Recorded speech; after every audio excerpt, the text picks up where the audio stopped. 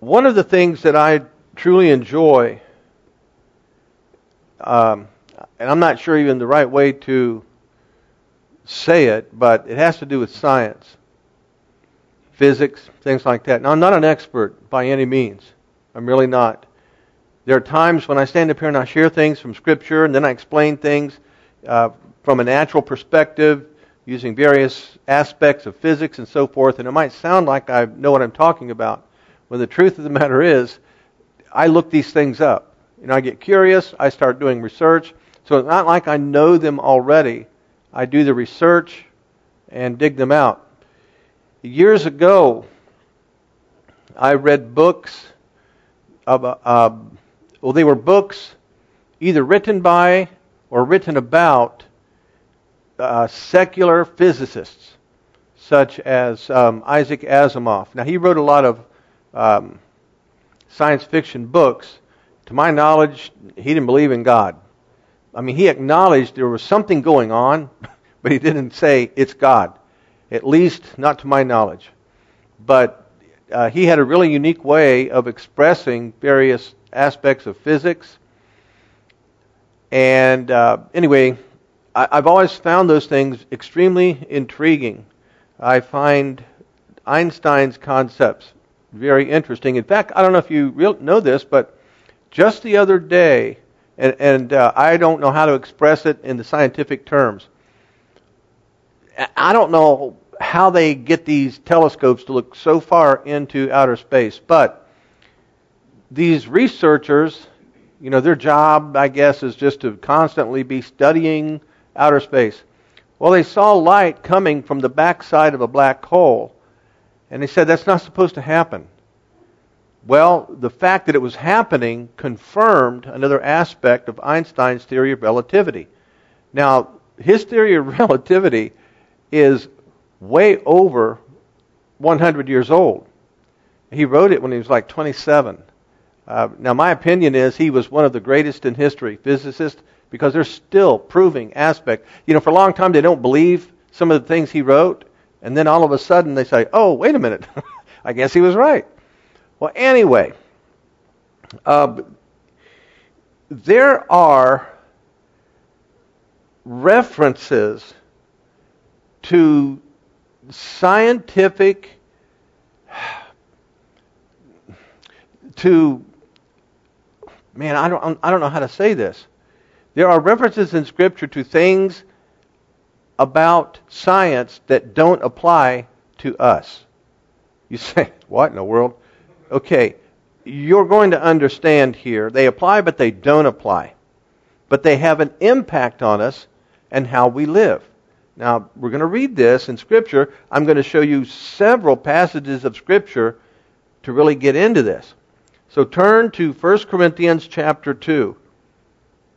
And for the most part, here at the beginning, these Scriptures are going to be in order as they appear in the Bible. Not in order relative to importance or what have you, just to make it easier to turn from one book to the other. So 1 Corinthians chapter 2, and look in verse 7. But we speak the wisdom of God in a mystery, even the hidden wisdom, which God ordained before the world unto our glory. Now what that literally means is, before creation, He ordained that there would be information that Paul refers to as the wisdom of God in a mystery.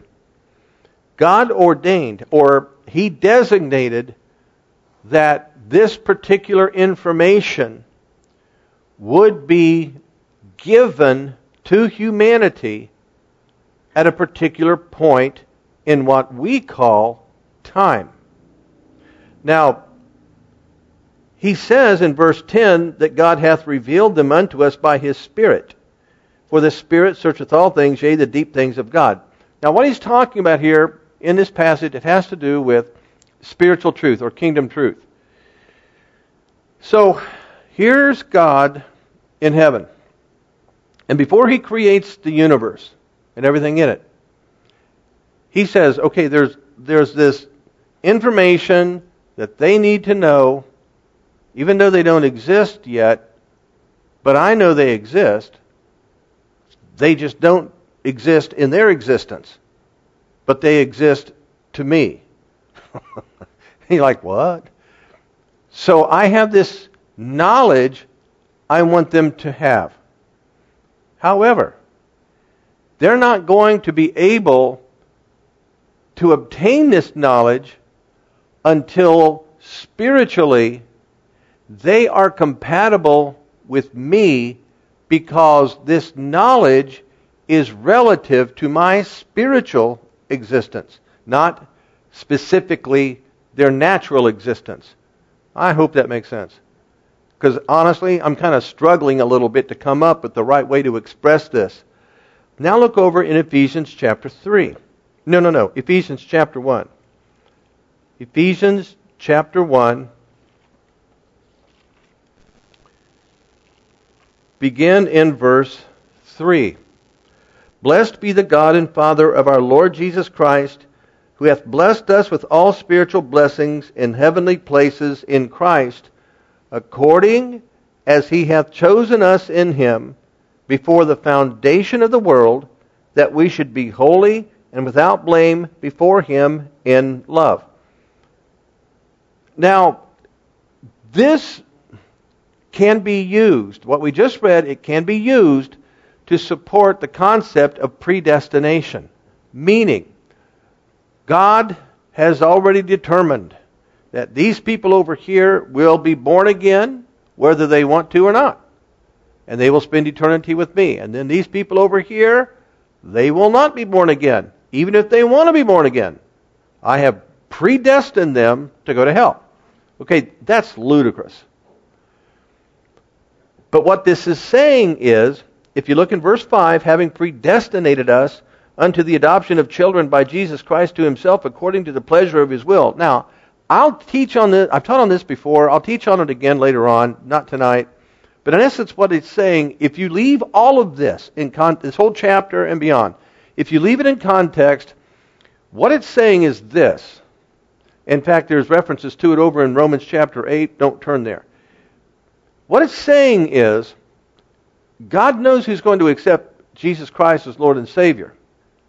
Now, because He knows that, His will is for them to be His child, just like Jesus was His Son. You understand that? And we see this all the way back in Genesis chapter 1, when God created Adam in perfection. And Adam is referred to, when you read the genealogy of Jesus, it goes all the way back to that Adam, and he's referred to as the Son of God. Now, it was God's plan for humans to exist in His likeness and His image. That's what God said back there in Genesis chapter 1. Well, we know what happened, and Adam messed that up. But that was still God's plan, for us to exist in His image and in His likeness.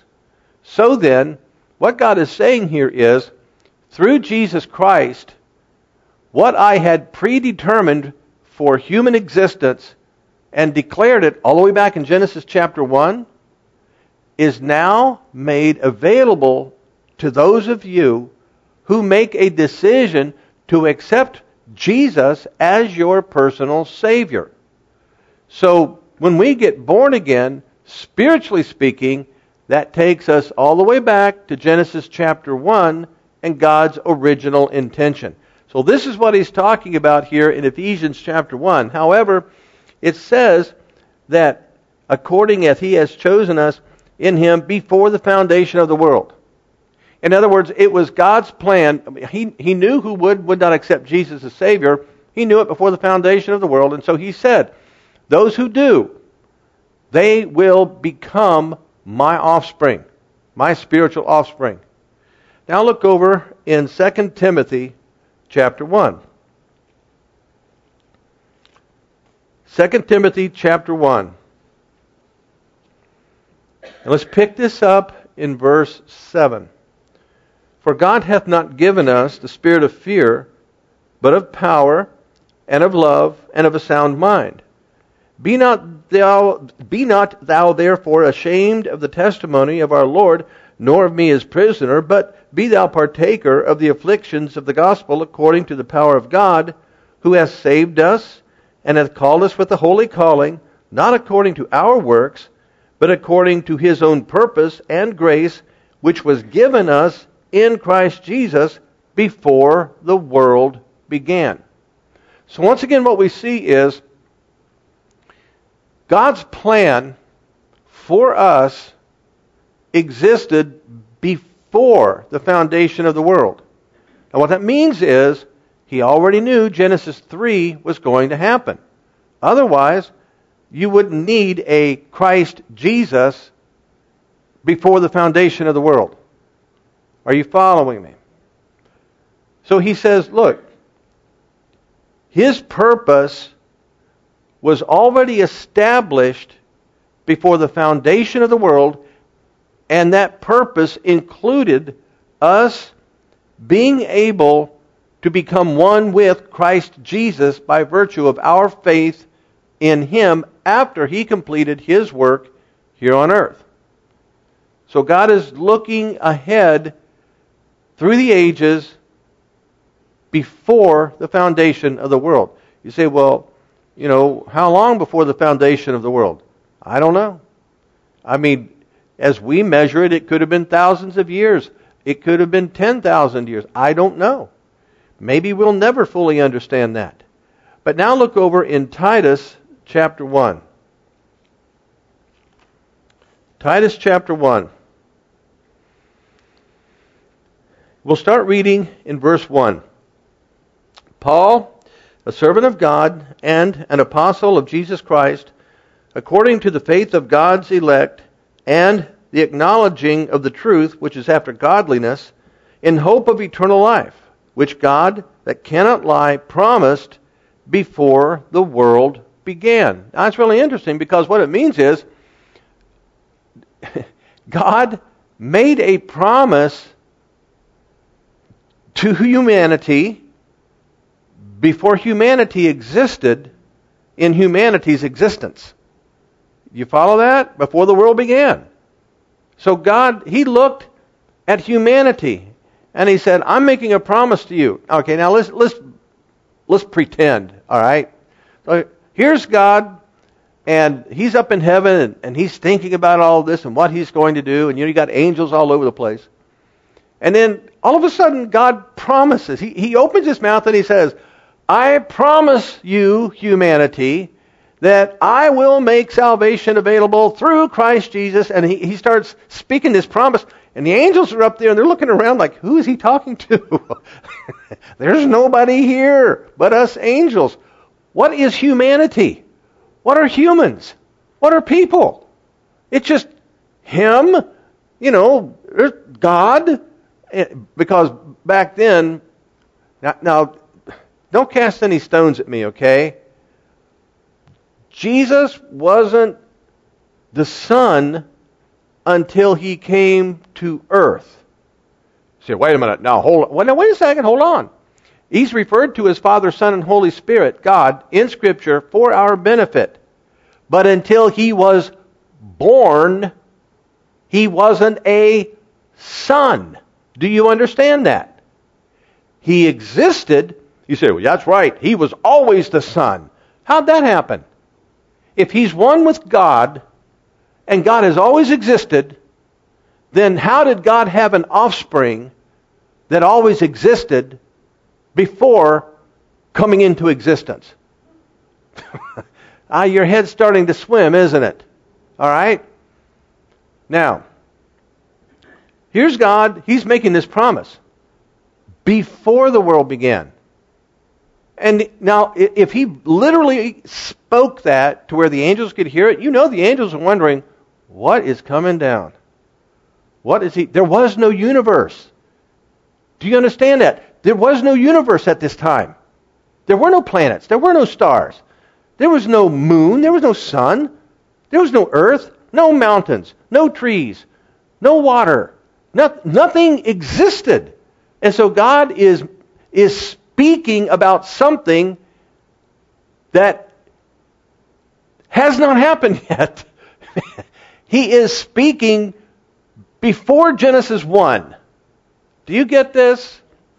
Well, if you don't, man, just trust me. He's promising this before the world began, before Genesis 1. All right, look over in 1 Peter. 1 Peter, chapter 1. And let's pick it up in verse 18.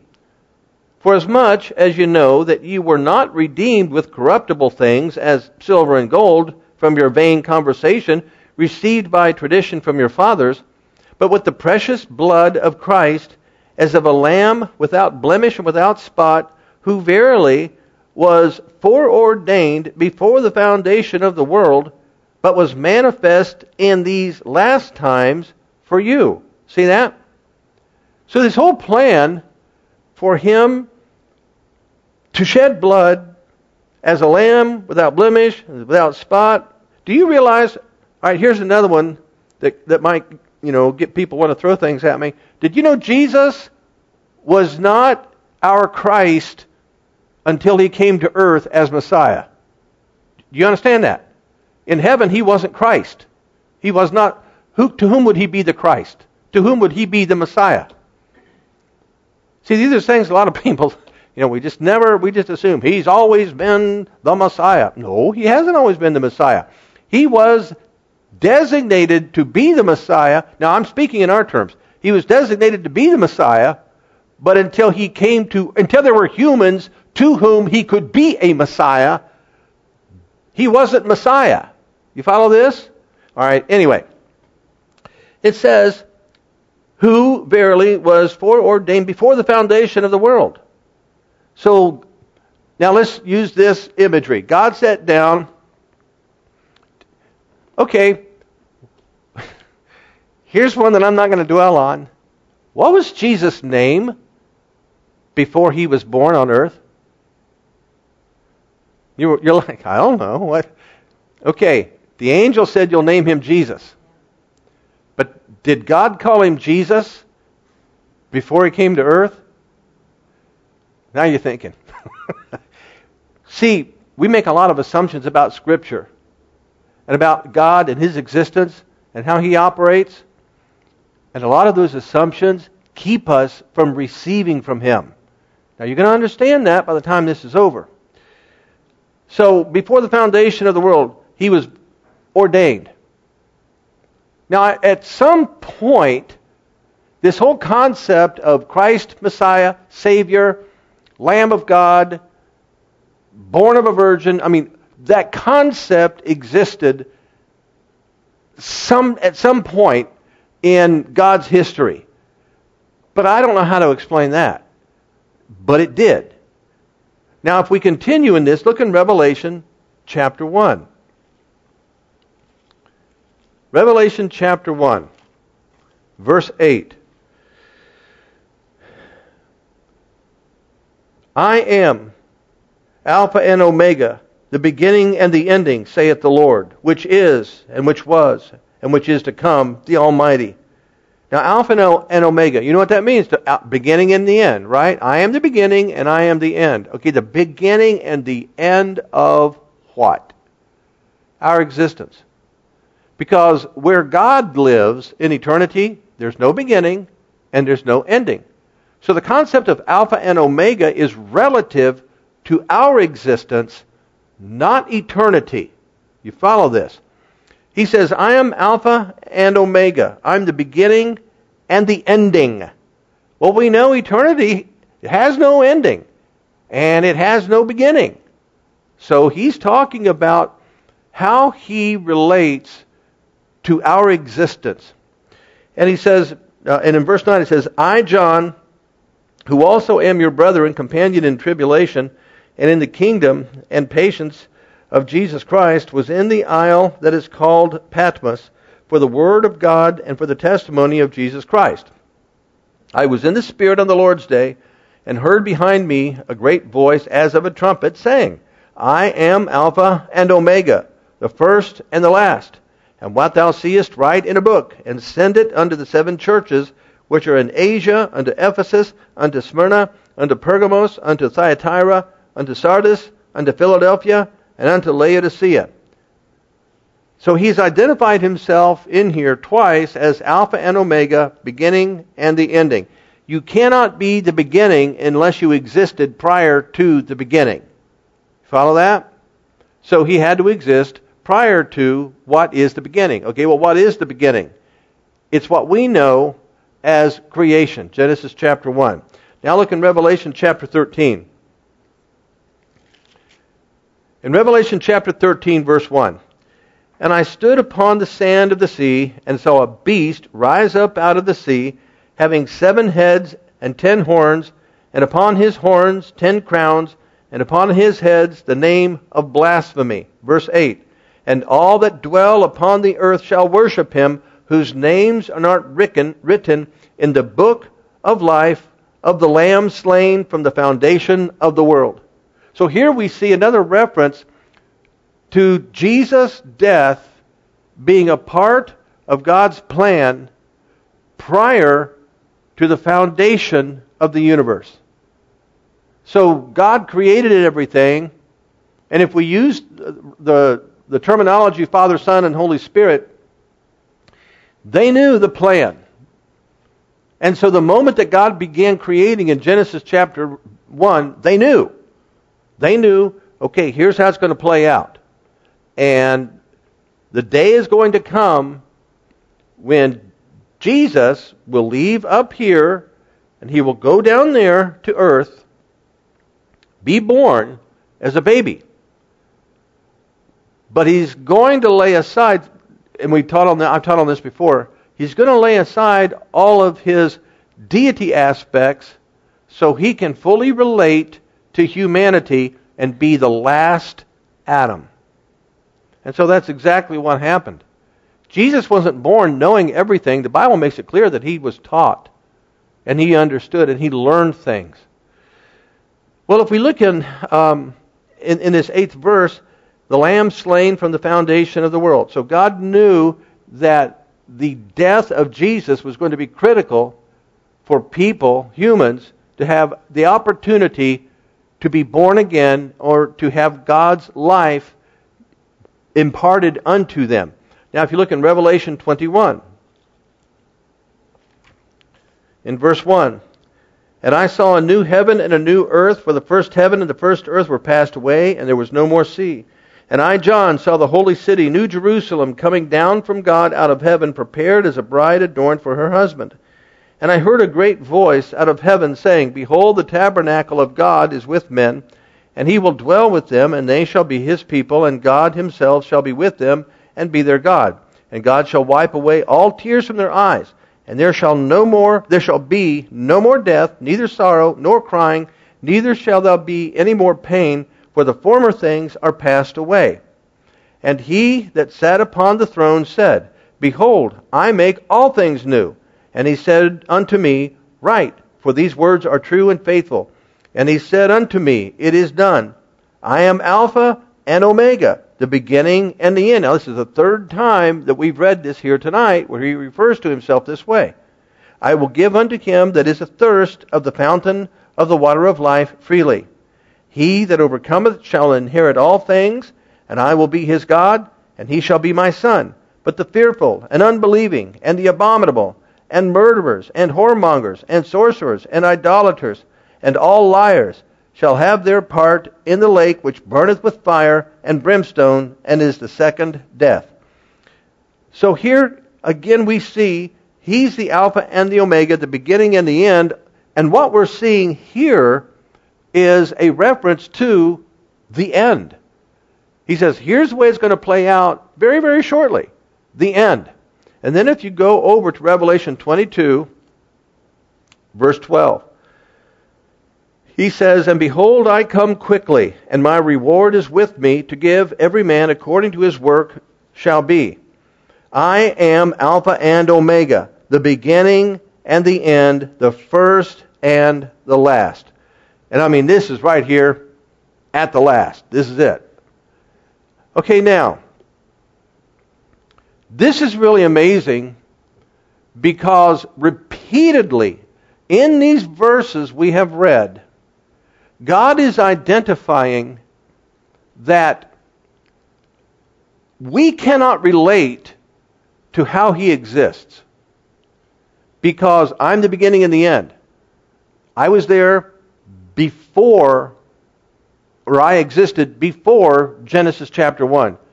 How in the world do we relate to that? I mean, Christians get in heated arguments over Genesis chapter 1.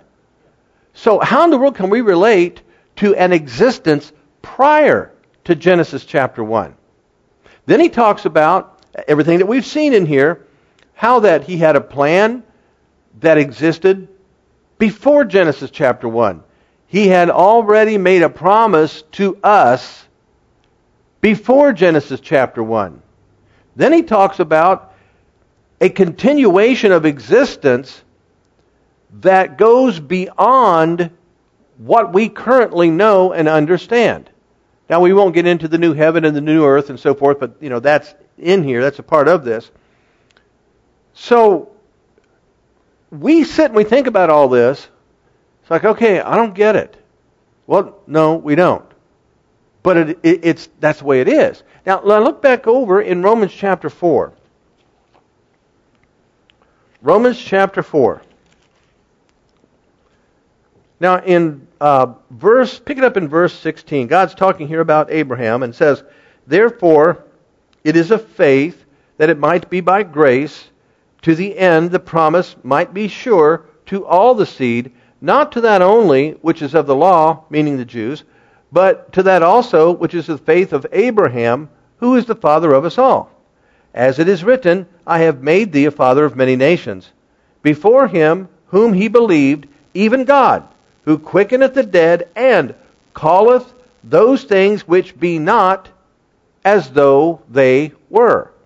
Well, now see, you can't do that. How can I say this? Okay, it doesn't take faith for God to do this. Because from His perspective, He sees it existing before it exists. Meaning, God's not up in heaven thinking, man, I got to confess this. If I don't confess this, it'll never happen. Well, I say, Jim Martin will be born. I say, Jim Martin will be born. I say, do you understand what I'm getting at? Okay, He speaks of things as though they already exist, even though to us, they don't exist. And we think, what? How can you do that? That's why He says here, He calleth those things which be not as though they were. Abraham believed in God based on what God promised him. God said, Abraham, look at the stars. Can you count them? Abraham, there ain't no way. And God says, okay, that's what your offspring is going to be like. Then He says, Abraham, look at the grains of sand. Can you count them? He says, there ain't no way. And God says, that's what your offspring is going to be like. So God is telling him what God sees as an existence before it comes into existence to Abraham. In fact, it never did come into existence to Abraham. He died before he had that kind of offspring. You understand that, right? So now, God's trying to communicate with Abraham from His perspective and how he exists. And here's Abraham. God is infinite. Abraham is finite. And God is trying to get an infinite concept to a finite human. And so He knows Abraham can't handle this the way I understand it and see it. So I'm just going to, Abraham, stars. Abraham, grains, sand, okay? Just pretend. Your offspring. That's how it's going to work. So Abraham said, oh, okay, well, in that case, I believe you. I will believe you. Even though I have no clue, I believe you.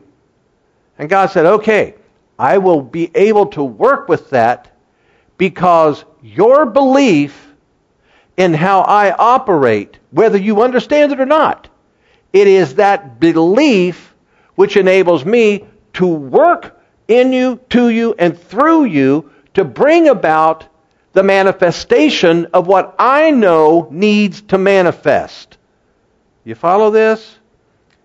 You might have to listen to this a second time. I don't know. But now look here again. He says, who calleth those things which be not as though they were. Leave your finger here in Romans. We're coming back in just a moment, but turn to Isaiah 46. Isaiah chapter 46. And what we're going to see is a variation on the theme of what we just read in Romans chapter 4. Isaiah 46. And just pick it up in verse 9. Remember the former things of old, for I am God, and there is none else. I am God, and there is none like me, declaring the end from the beginning, and from ancient times, the things that are not yet done, saying, my counsel shall stand, and I will do all my pleasure. So He's revealing to us, I can talk about things that don't exist as far as you're concerned, but to me they already exist because I'm not bound by your existence. Well, see, in our minds, it's like, I'm sorry, I do not understand that. Well, of course we don't. We're not God. But now look back over in Romans. In Romans chapter 9. Now, what's happened in, I said Romans chapter 9. Make it Acts chapter 9. I'm sorry. Acts chapter 9. Now, what's happened here in Acts chapter 9, Paul, well, at the time he was called Saul, and he is out chasing down Christians because he believes it is a terrible, like a cult that is misleading Jews and taking them away from the true God, so on and so forth. Well, we know what happened. The bright light from heaven. And in fact, Elaine taught about this on Sunday. The bright light from heaven and Saul's knocked off his horse. And he gets wise really quick. He says, who art thou, Lord? And then, man, you talk about a shock. He says, I'm Jesus. He says, no, you can't be. I saw you on the cross. No. Saul, remember the stories? That the tomb was empty? Remember that? Suddenly, I'll tell you right now, at that moment, Saul is remembering all of what he heard. He's remembering this. And then he realizes, I am in big trouble. Because now remember, at this moment, Saul is thinking of God from a law of Moses perspective. And he suddenly realizes he has, in essence, been blaspheming God. And what's the penalty for that? You die. So, in his mind, I have no doubt, he was thinking, this is the day I die. It started with the bright light, and he's going to kill me any minute, and I deserve it. Well, God didn't kill him. Instead, he said, now go on into Damascus, and I'm going to send somebody there to help you out. Well, then God pick it up in verse 10. Saul had been in this house for 3 days, hadn't eaten or had anything to drink. But then in verse 10 it says, there was a certain disciple at Damascus named Ananias, and to him the Lord said the Lord in a vision, Ananias? And he said, behold, I am here, Lord. And the Lord said unto him, arise and go into the street which is called Straight, and inquire in the house of Judas for one called Saul of Tarsus. For behold, he prayeth. And is seen in a vision. Now stop right here. Here's Ananias. Everything's going fine. He obviously is someone God trusts. And God says, first, he says, Ananias, and Ananias, wouldn't you kind of be excited if you had an encounter like this with the Lord? You're like, oh, wow, the Lord, this is cool. Here I am, Lord, here I am. And the Lord said, arise and go into the street which is called Straight. So Ananias is thinking, okay, yeah, I can do that. And inquire in the house of Judas. Yeah, I know where he lives. I can do that. for one called Saul of Tarsus, for behold, he prayeth. I don't think I can do that. And then God explains this to him. He's seen in a vision a man named Ananias coming in, putting his hand on him that he might receive his sight. Then Ananias answered, Lord, I've heard by many of this man how much evil he hath done to thy saints at Jerusalem, and here he hath authority from the chief priest to bind all that call on thy name. Now, what's interesting is that he didn't pull a Moses and say, send somebody else. You know, he's talking to God about, it's not like he's saying, I won't go. He wants to make sure that he and God are talking about the same Saul, all right? But, now look at this. But the Lord said unto him, Go thy way, for he is a chosen vessel unto me, to bear my name before the Gentiles, and kings, and the children of Israel, for I will show him how great things he must suffer for my name's sake. Now let that sink in. Because what this means is, Ananias, he goes in, prays, Saul receives his sight. At some point, Saul, who became Paul, had an encounter with God. And God, verse 16, began to show him how great things he must suffer for my name's sake. This happened before the persecution began. So it may have happened before we get to verse 20.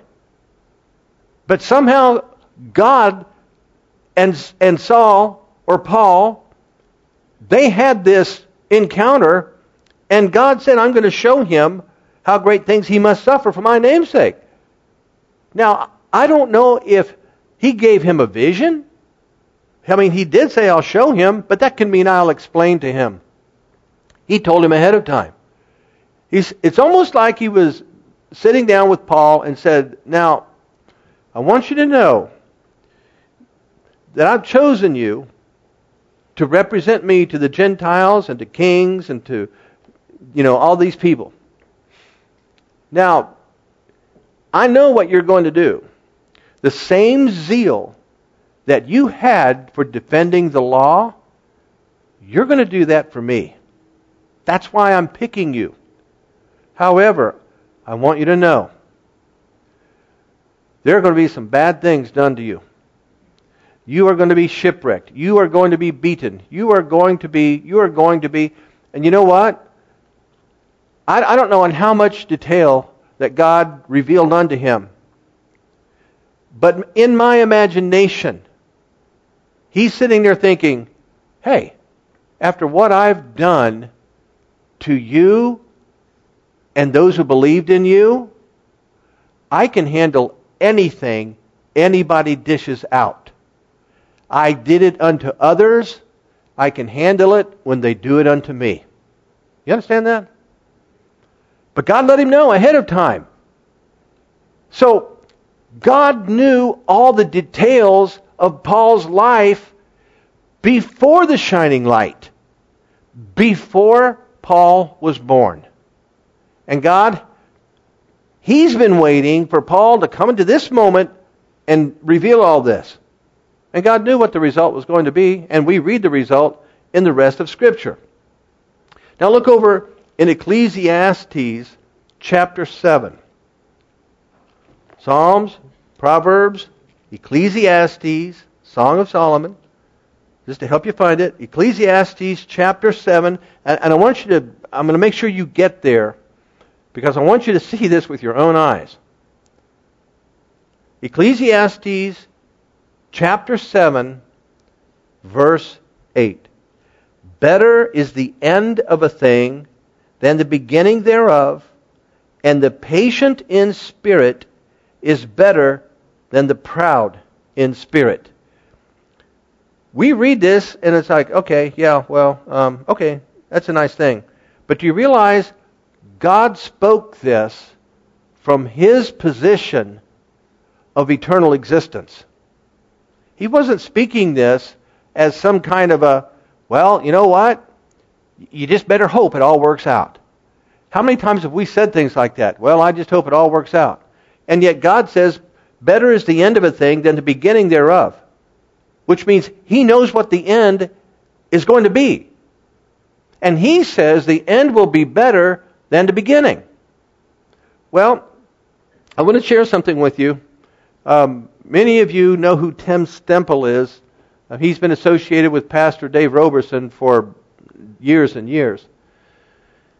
And I don't remember when he said this, but in a particular service, when Tim was ministering, he said, when God talks to you, He talks to you from the position outside of time.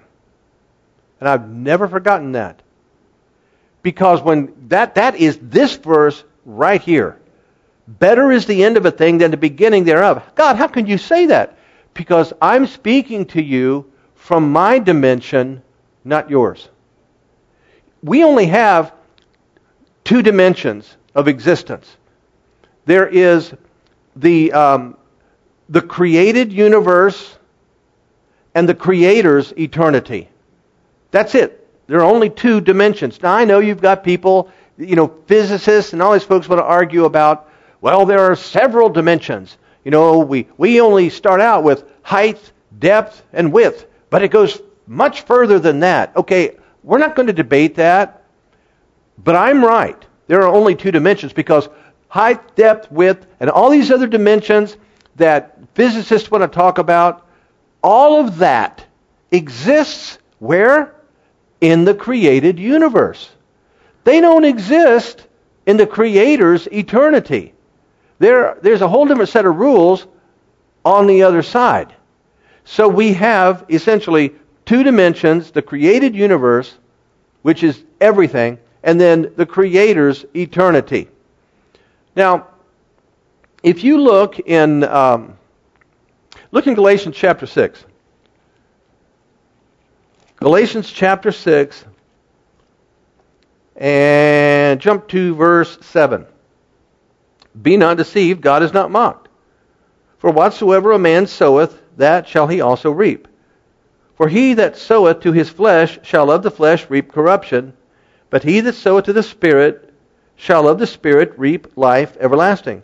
And let us not be weary in well-doing, for in due season we shall reap if we faint not. Back in Ecclesiastes, we read, better is the end of a thing than the beginning, and the patient in spirit more than those who have spiritual pride. The patient in spirit, that's the long-suffering. He says right here, don't be weary in well-doing. That's the patient in spirit. In due season, you're going to reap if you faint not. What God is saying in this verse, in this passage, is that I already know the end result. Therefore, I'm telling you, if you will sow to the Spirit, then out of the Spirit you will reap the things of life. Now, ultimately, we know eternal life, when our existence here in this world ends, we're with Him forever. But what He's doing here, He is speaking from His perspective of being able to look down upon human existence, and He can see everything. See, He already knows what you're going to do after the service, and you don't know. Think of it like this. You're standing and in your house, and you're thinking, I think I'm going to go on vacation. I think I'm going to go on, back in February. You say, I think I'm going to go on vacation this year. And you feel a tap on your shoulder. And you turn around, and it's God. You say, whoa, God, hey, how you doing? Good to see you today. Would you like some coffee? And God says, no, I just want to give you something. And hands you a package. And on the package is a note. And it says, this package is not to leave this house, and you do not open it until June 29th. So you say, oh, well, okay. Now this is February. All right, so you take it and you set it aside. You say, well, thank you, God. Looking forward to June 29th. Well, anyway, the days pass, the weeks pass, the months pass, and you make a decision, I'm going on vacation in June. So you go on vacation in June. And you get back home on June 29th. And you walk in the house, and it's like, oh, I forgot about that package. God said that I could open it on June 29th. Oh, wow, isn't that amazing? it's the day we get back from vacation, as though God didn't know. So you open the package, and it's a book. And the title of the book is Our Vacation.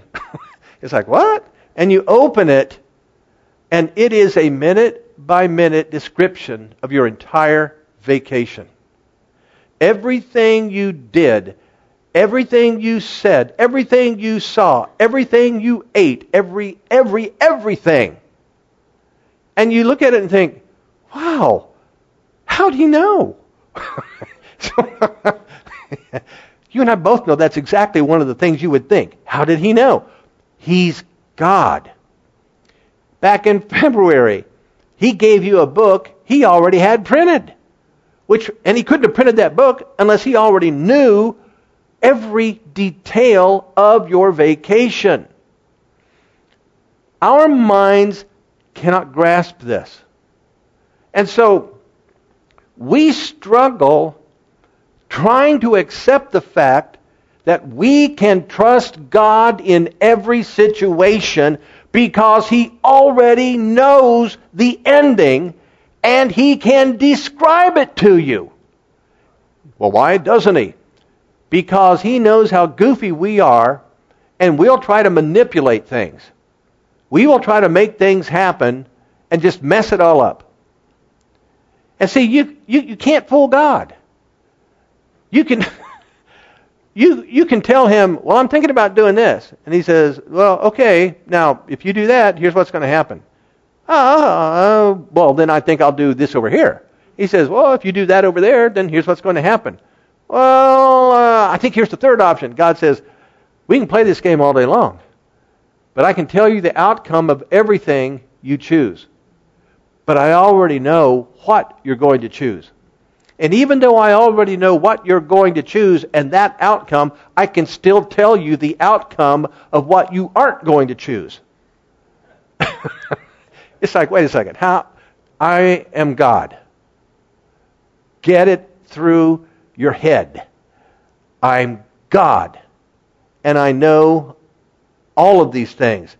See, when God gives us an instruction, he already sees the task completed according to our obedience. And he already knows if we're going to obey or not.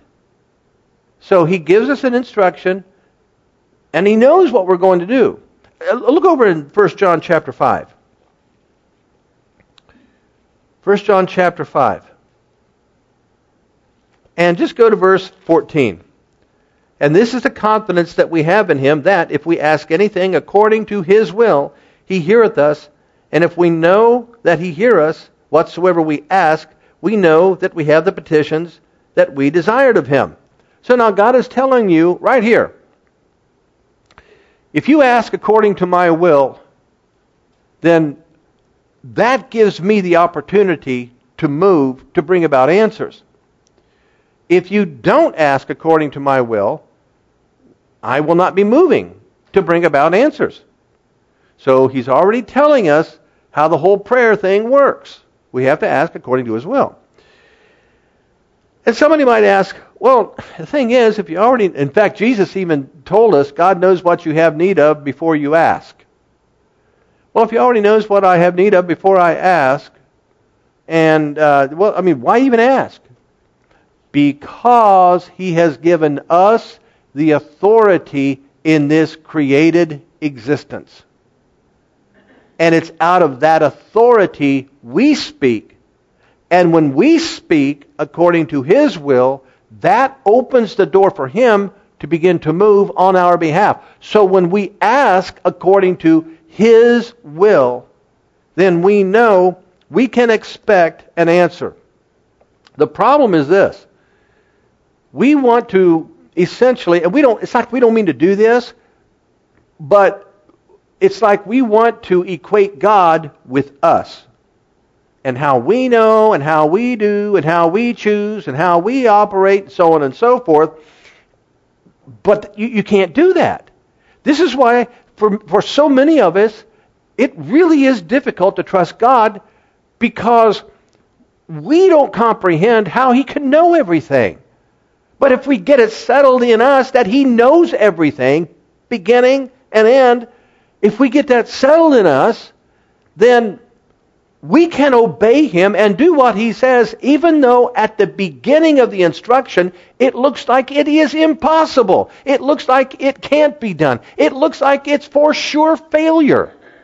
But He's already said, I speak to you from my position of knowing beginning and end. And so therefore, I tell you that the end of a thing is better than the beginning.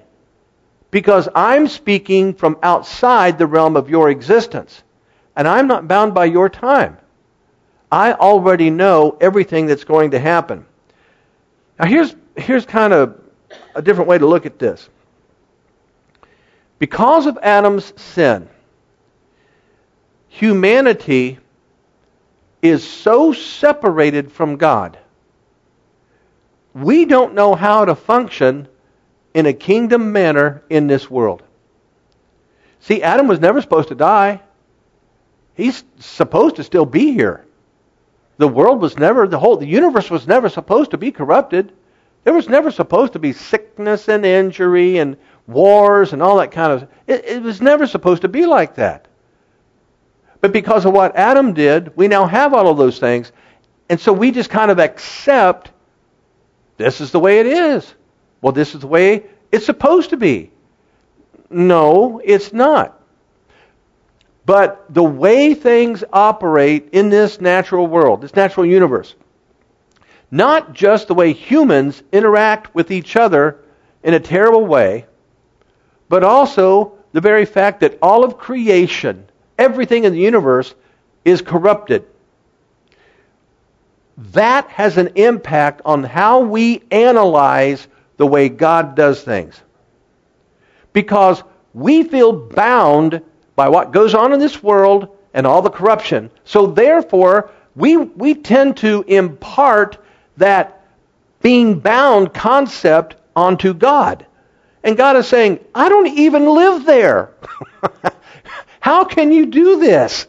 I'm not bound by your time. I'm not bound by your corruption. Just, consider it like this. Let's just say that this room represents the universe. Well, see, when we walk outside this building, we can look up at the sky. It's like, wow, it just goes on and on and on forever. Even though it doesn't. I mean, there are boundaries to this universe. The Bible says so. But the way we see it, it goes on forever and ever. Okay, God lives out there, but we're in here. And there are boundaries. And there are, we have air conditioning on in here right now. Because if we didn't, you'd all be hot, sweaty, and stinky. We have the ceiling fans on for the same purpose. To prevent those obnoxious odors, or at least to try. But see, there's no air conditioning where God lives. There are no furnaces. You get this? He is totally separate from our existence. That's where we struggle.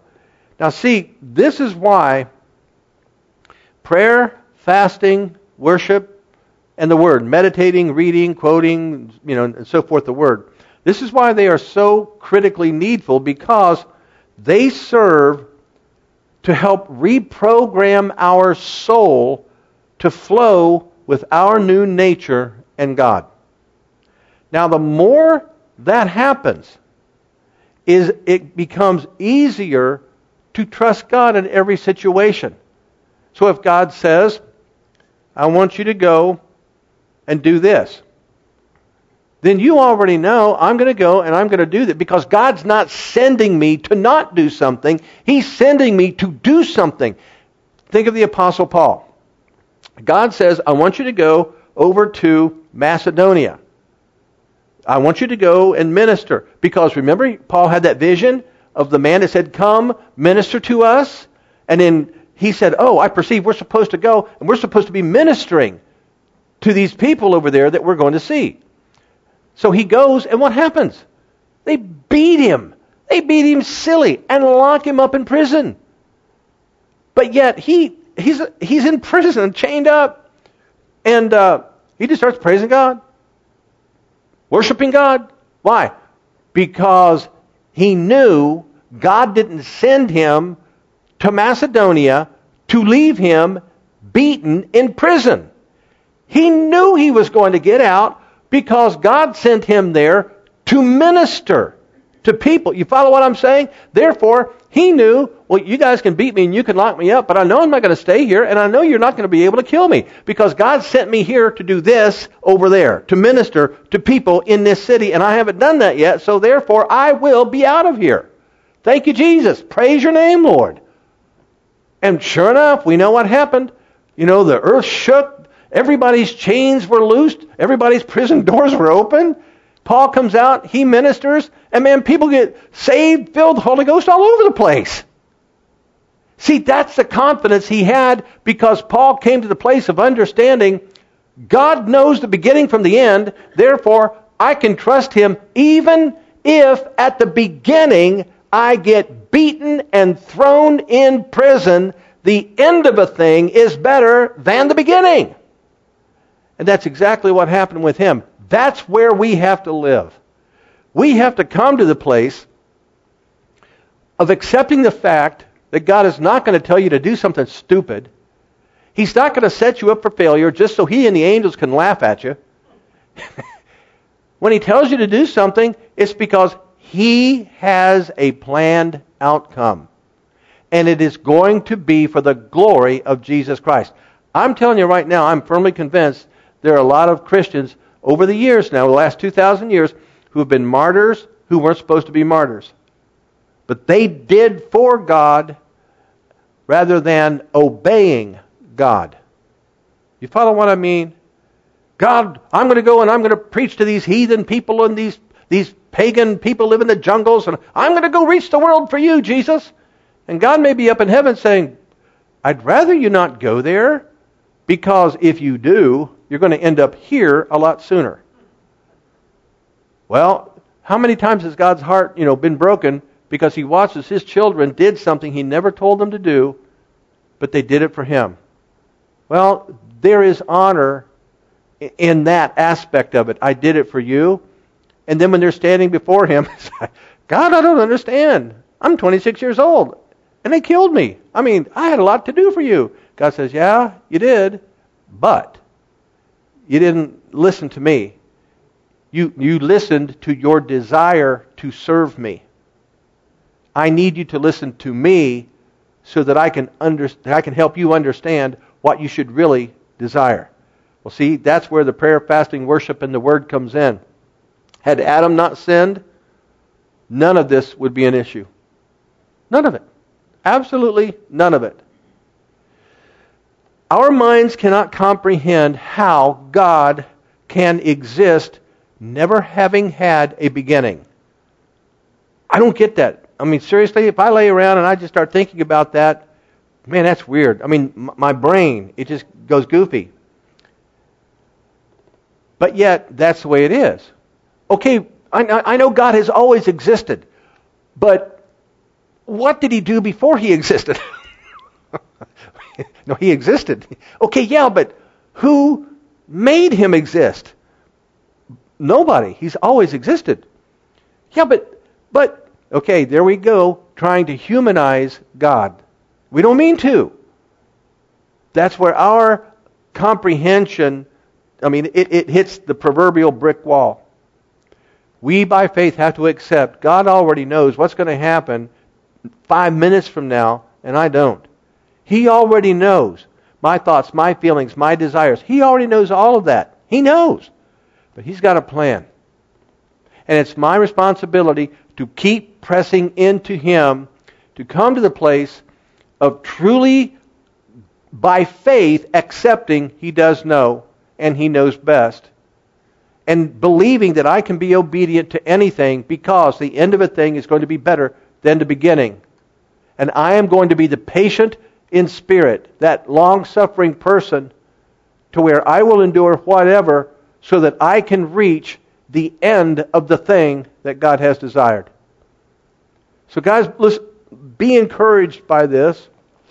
Even though our minds don't understand these concepts, even though people like Einstein will never be able to explain it, we still serve a God that knows it all. Praise His name. Hallelujah.